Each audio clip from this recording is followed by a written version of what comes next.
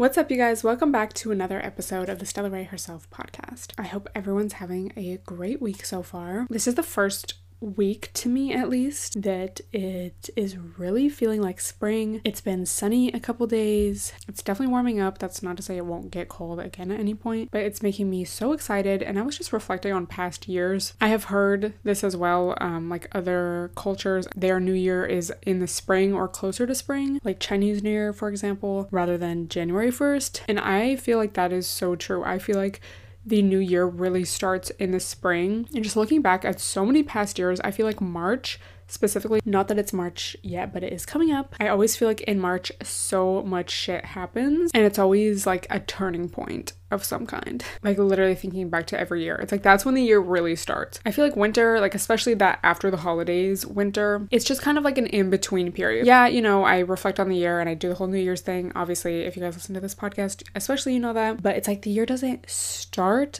until spring and we're really coming up to that. So I'm excited, y'all. This is a great time of year to do things like go to the dentist, go to the doctor, get your hair cut, get a wax if that's something you want to do. Maybe start the tan routine. I don't know. And yeah, I've just really been thinking about what I want to do this year. Obviously, there's big goals, but also just little things, maybe even little trips I want to take, and just how I want even like small holidays to go and things like that. Because it's really crazy. I don't know if this is cliche or not, but years really do fly by. And then when you look back at it, it's like an entire year of your life, you know? Oh, like when I was 22, like this is what I did on 4th of July. This is what I did for my birthday that year. This is what I did that summer or whatever. That's the year I finally tried this thing I've been wanting to try for so long. It's like, unless you do it today, like you have to do it today. Like not literally today, but it's like you have to start now. And I do feel like a lot of the time, myself included, we are almost waiting for life to start or waiting to have that feeling of like, okay, now like I'm ready, or now I can do that. Now I'm allowing myself to do that. But you really have to take as much advantage as you can, you know, obviously within reason and financial reason, especially in ASAP. There's that quote, how we spend our days is how we spend our life. Like, kind of hate that, especially with imposter syndrome. It kind of ties into that too. I saw this quote I keep thinking about from a meme dump on TikTok. Don't even remember the context of the meme, what kind of meme it was, but the message was like, stop waiting until you're ready, you know, quote unquote ready. There's so many people already doing what you want to do with way less experience and whatever, but just because they're doing it, you know, they're going to be ahead. Just start. Like, start scared. Start before you feel ready. And I think that's so important to remember as well. So anyway, just some things on my mind as we finally approach spring. Again, not that it's spring yet, but we're getting there. One of the main things I wanted to talk about today is this concept of, or trend almost, of de-influencing. This is a trend I'm sure some of you guys have seen on TikTok, but it's basically where people will go through products that they have tried or even recent trends and just say, you don't need this, don't buy that. And it's kind of the opposite of a lot of traditional influencer culture, which is very much like, buy that, sponsored by this, use my code, which like same, you know. But honestly, do y'all remember on OG Beauty Guru, or not TikTok, YouTube, there was favorites videos obviously, but then there would also be videos of like products I would not repurchase. So I think de-influencing goes a little further back than we may think. It may not have been called that, but the concept was definitely there. I think this is a really great trend because there is obviously so much overconsumption in our world, and I think especially on social media, and especially I think since the rise of TikTok, there's so many micro trends, and I mean Instagram too, it all contributes. I really think it is a side effect of consumerism and capitalism. We base our worth and we base our social status on what we have, our possessions, how much money we have, what we are able to afford. And I think social media really magnifies that because you can kind of present your life however you want. So it adds this extra layer of like, oh, if I have these like new trendy things, if I'm always on top of everything, on top of every trend, every viral product, people are gonna know that I'm trendy and therefore worthy. So I think it is really important to take a step back from that, and just in general, like not to participate in these micro trends. And especially on TikTok, there's so many viral products. Like, bro, this annoying ass cup, y'all know the cup I'm talking about? I never saw a video about this cup. It was always like people critiquing the cup. People are so obsessed with this cup and it leaks. Like, I really don't get the point of it. And people were like putting their Starbucks ventis in this, but like literally putting the Starbucks cup in this cup. You don't need this cup. It was a very useful cup that would be of use for a long time and like had benefits. Like, it didn't leak and it kept your drink cold for like over 24 hours and like, I don't know, things like that would make sense. But I don't even think it does those things. Why are people so obsessed with it? Like, just because it holds a lot and you can fit it in your car? I don't know. But anyway, that's just an example. I see a lot of people talking about how the mini Uggs are a trend, but like, I really love my mini Uggs. Okay, I've gotten a lot of wear out of them. I don't regret that purchase, honestly, but for some people, you know, that might be something they wear a couple times and then never wear again. This is an article from firstpost.com. In de-influencing videos, people are critical and often roast viral products that have not worked for them. The trend is a sign of growing backlash to overconsumption. De-influencers claim to be honest, cutting out the noise and giving you what's real. Many see it as a new way for creators to be authentic. And then this is what I was kind of saying a second ago, but TikTok has encouraged the habit, and I think it's before TikTok. It's even before social media. I just think these things have amplified it. But TikTok has encouraged the habit of collecting items just to show the world that you are up to date and can afford things. We're also getting into that recession core, you know? All these dupes, you know? People going back to their natural hair color, but making it trendy. People are hurting. Like, groceries are so expensive. Shit is so expensive. And so it really is giving recession core. No, but for real, like, I mean, obviously a recession is not great, but I think it's great that people are making these things trendy. And where I was going with that also is like do-it-yourself beauty things. I think that really started from the pandemic. I see so many girls dyeing their own hair, learning how to cut their own hair, learning how to do nails is a huge one, learning how to do their lash extensions, learning how to wax at home. And I think that's great in general, you know, just because I think especially if you're just, you know, a regular person, it's not like you're a celebrity on screen all the time. You know, we still want to feel like a baddie, but why would I spend hundreds of dollars per month to do that? Let me learn how to do it myself. I think that's a great tool to have. So I would really recommend being mindful of your spending habits. I'm going to talk about this in an upcoming video, but I have started the past couple months keeping track of which days I even spend money, and I have a calendar where I will highlight the days that I don't spend money. I'll write down no spend. And then on the days where I do have to spend money, I will write down what I purchased and what it was for. And that's just been a great kind of visual, fun way to keep track. And it's cool to see how many days out of the month you highlighted and didn't spend any money that day. So yeah, I'm going to make a video just about ways to stay organized and stuff. But that's been really helpful. And if you are someone who, like, you know yourself and you know that you have a habit of buying stuff you don't need, compulsive shopping, really wanting to stay on top of trends and stuff, just be mindful of that. Look into other ways to kind of soothe that craving, which would probably honestly just be nervous system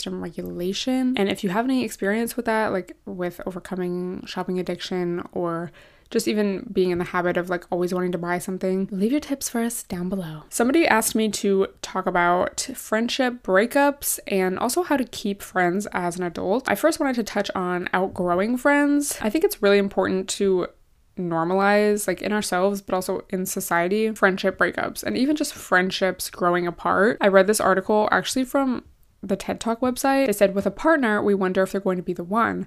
But with friends, we assume they're the one from the minute we establish that we like each other. Friendships, like any relationship, sometimes aren't meant to be. And even if they are, maintaining them takes real work. I feel like sometimes in our society, we really prioritize the longevity of a friendship rather than, you know, is this friendship still healthy for me or as healthy as it was, you know, a few years ago? That doesn't mean it's not going to hurt, but sometimes time is not the best indicator of whether or not you should stay in a relationship, whether it be a friendship or a romantic partner. I feel like especially with friends, you know, it's like, oh, well, we've been friends for this long, like I could never like not be friends with them. And it's like sometimes it's actually better if you do let that person go. This is from evolvetreatment.com, but they have a list of things to look for if you're wondering if you should end a friendship. You're anxious about certain friends and what they think of you. You're the only one to make plans or put in effort. Spending time together feels draining. You disagree about core values. They regularly cancel plans and you no longer connect like you used to. You may be in a toxic friendship if they don't keep your secrets, talk about you behind your back, get mad when you set boundaries, embarrass or make fun of you, lie to you, or make you feel bad about yourself. With all of this being said, I feel like as I have grown up and learned about setting boundaries and just like realizing, oh, like this is why me and that person didn't stay friends, you know, it has made me almost super vigilant, and you almost want to not uphold everyone to this really high standard, but it's like you're really careful about who you know, let into your life and become friends with. But with that being said, you can also have friendships of different layers of depth, or like of different depths. Not everyone has to be your best friend that you tell everything to and that is your confidant. And I think that's important too, you know. Some people, you know, you just see when you go out, and that's fine. Like, that doesn't mean, oh my God, like I only want good relationships around me. Like, obviously if someone is literally toxic, cut them out of your life. But like, just because not everyone is your best friend doesn't mean you need to unfollow them on IG or something. The most important thing is, and I'm sure a lot of you already know this, is to pay attention to how you feel while you're with somebody and also after. If you do feel really drained, and if you just catch yourself thinking certain things, like, I wonder if they are talking about me, I wonder if they told their friend that thing I told them not to tell anyone. Pay attention to that, you know, and really trust your intuition. As far as how to break up with a friend, especially if you start realizing like, oh, this person's really toxic, it really depends. Like, obviously, I feel like it's a little almost easier if someone does something super fucked up to you, because then you have a reason to be like, oh, well, you did this, you really hurt me, like, I don't want to talk to you anymore. But if it's like your own thing, like, you just kind of start noticing like, every time I'm with them, I feel really drained. They only talk about themselves, or I notice these little comments, you know, where they're just kind of putting me down. I feel like at a certain point, it's not even worth your energy to be like, hey, it really hurt my feelings when you did this, if they've demonstrated that they're not the type of person to hear you or to want to make a change. So it's like, you just have to kind of start distancing yourself in some situations. Say no to plans. Start, you know, not texting them as much, not answering their calls. And also it depends, like sometimes that might be passive aggressive, but there's really situations where sometimes you just have to save your energy and like move on, and it's not even worth a conversation. But yeah, I think the most important thing, like I feel like we always talk about, is to set boundaries. And even with dating, with new friends, whatever, if you've been through a really hard friend breakup or gotten your heart broken or something, it can be kind of hard to trust people again. But when you know that you have strong boundaries in yourself and you can trust yourself to have your body tell you how it feels around somebody, you know when something's off. I know there's people out there that are the right fit for me. As far as keeping friends as an adult, which I thought this was a super interesting topic because I feel like people often want to talk about how to make friends. As far as keeping friends, I think one of the main things is to be real. Like, if this is someone that you really value in your life, it's important to speak up, you know, if they say something that hurts your feelings or whatever the case may be real, you know. And like I've told you guys before, that is always a really good test of what kind of friend they're going to be, how they're able to handle conflict and apologize and things like that. I've had friends who I have had for a really long time because we have been through so much shit together. We've had arguments, but throughout it all, like, our friendship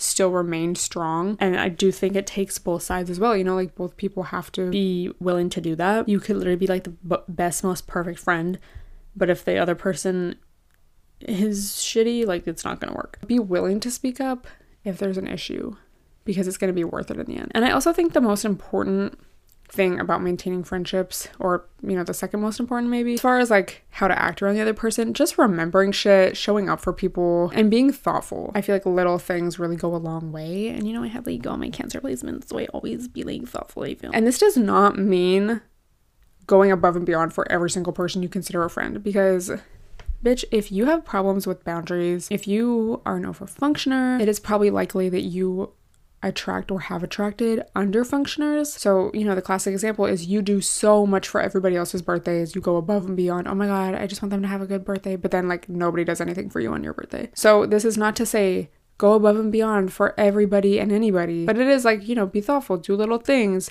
If you don't get that energy back, you know, don't give it out. But as far as maintaining a friendship with somebody that you know is like a worthy person for you to give that to, I do think it's the little things that matter. And just like keeping in touch. I mean, some people have friends that they don't talk to for months and months, but then they get together and it's like no time has passed at all, and that's great and stuff. But I do think, you know, checking in once in a while is important, and especially, you know, checking in with only the intention of checking in and seeing how someone's doing. Have y'all ever had a friend where they only hit you up when they needed something, or they would pretend like they were interested in how you were, but really it was like, oh, also I wanted to like ask you for this information, or if you could do this for me, or like, and then it's annoying too, because it's like, as a friend you want to be there for someone, but it's like, you're not treating me like a friend, so why would I treat you like a friend? None of that is to fear when you have strong boundaries and you trust yourself. If something feels off, I trust myself to remove myself from the situation or to speak up. I think it's really important to